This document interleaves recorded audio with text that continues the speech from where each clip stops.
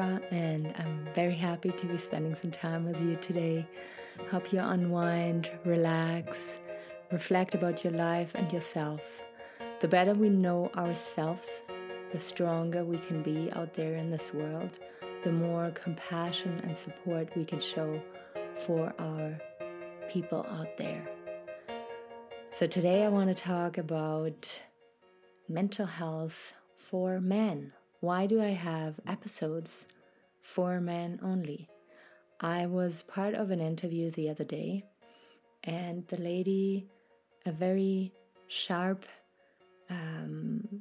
intelligent, kind lady, asked me, for me, out of the blue, why do you make a difference between mental health, like between men and women? Why is there a difference? And if you are really focusing on men, why is that? And don't you feel like you're letting the ladies down? And I really didn't have an answer there. I just knew that this is the direction I'm feeling drawn to. In the past, I had an internet TV show with guests, and the interviews I had with these guys were incredible. They were sharing their story about trauma and depression and heartbreak, and the feedback I got was so incredible. Like, we were able to help so many people out there to feel less lonely with their story and feel supported and better about themselves. And when I came to Canada, I decided to study agriculture, and I became very, very interested in prison farming and prison agriculture and gardening for veterans. And that's been 5 years ago now. And I don't know. I think I grew up with male role models that were more aggressive, were very, struggled in life at times, and as their closest relative, I struggled with that behavior. But there came a point in my life where I had no choice but forgiving and understanding. So that's like not very detailed, but some explanation of why I focus on mental health for men. And then I moved to Alberta here in Canada, and a lot of young guys in their 20s and their 30s committed suicide over the last couple of years now. And it was really scary and uncomfortable for me to see and read these news, because a very dear person in my life was struggling with severe depression and insomnia at that time. And I just felt so very powerless, and as if I couldn't help. Ooh, this is getting emotional. Never mind. And then I met this awesome guy here in Calgary in Canada, and he is a veteran himself, and started out with a project where he bought a piece of land and transformed it into a huge vegetable garden project. And we were working on turning it into a farm for veterans, for guys who come back from war, have to sign that bullshit paper that says, do you feel okay or do you feel shitty? Do you suffer from these symptoms? If not, you have to sign now, and then we are not responsible for your mental health.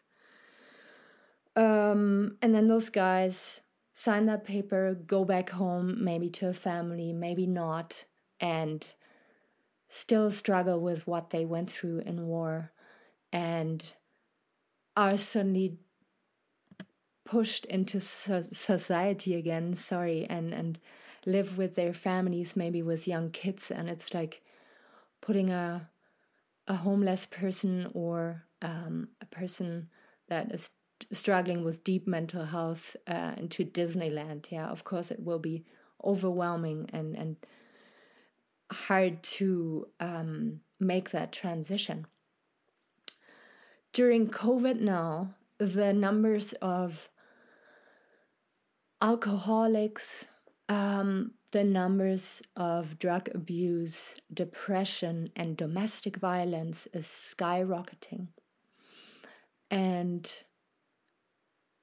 I want to bring peace to this world. I want to provide a space where people can just feel okay with themselves again and meditate and sit with their thoughts. And if they are so ugly to face, then at least you face them and you can be with them and you don't run away from them anymore. And you know that there is a person out there who cares about you. This is awesome. I can just hit pause, cry my eyes out, drink some tea, and then continue talking. So, yeah, I don't know. That topic touches me so deeply. And if you've listened to previous episodes, I've been raped when I was 21. And I was able to get over that trauma now and move on with my life. And I don't expect any woman to do that, but this is my experience, and I feel for every woman who still feels hurt and traumatized. But a rapist is not born a rapist. A rapist is formed by society. And I'm not talking about severely mentally ill people who really need to be in treatment for the rest of their lives.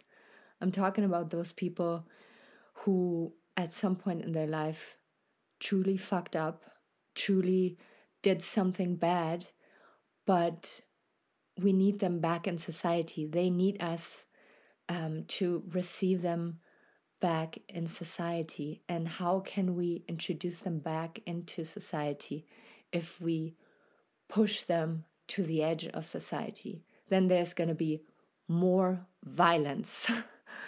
I think my attempt here is for when people feel violent and angry, that they find a new way to channel it out and to express it and to be okay with their past, to be okay with themselves, and know that every day you can make a new start.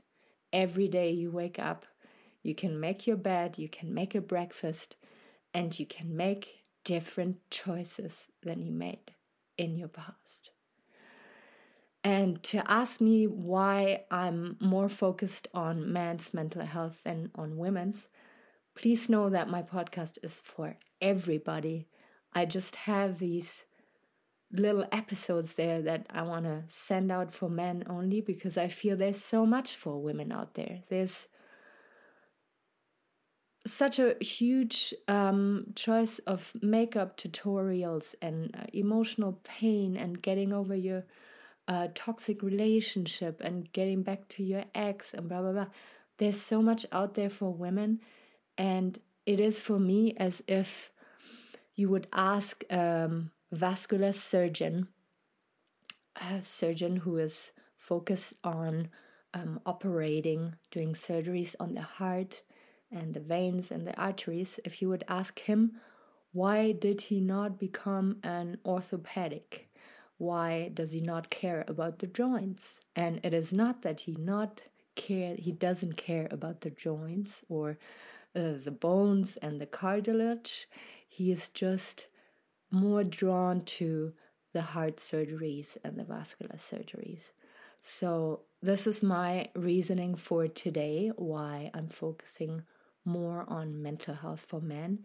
And I feel in talking about it, in providing these episodes, there's women out there who will also open their heart to it and learn maybe about their man. And there's men out there who can make peace with women again, who maybe are so angry at women because they were hurt in the past, they were let down and disappointed, and make peace with their feminine energy again. So it is for both of you out there. I love both sides equally, and I just choose in some episodes to focus on men a little more. I hope that's okay, and if it's not, then change your podcast. I will be doing what I'm doing. And this was the Borealis experience. I'm your host, Aurora, with today's episode being very emotional, but it is okay. It just shows that I'm imperfect and deeply caring. Take good care of yourself, and until next time.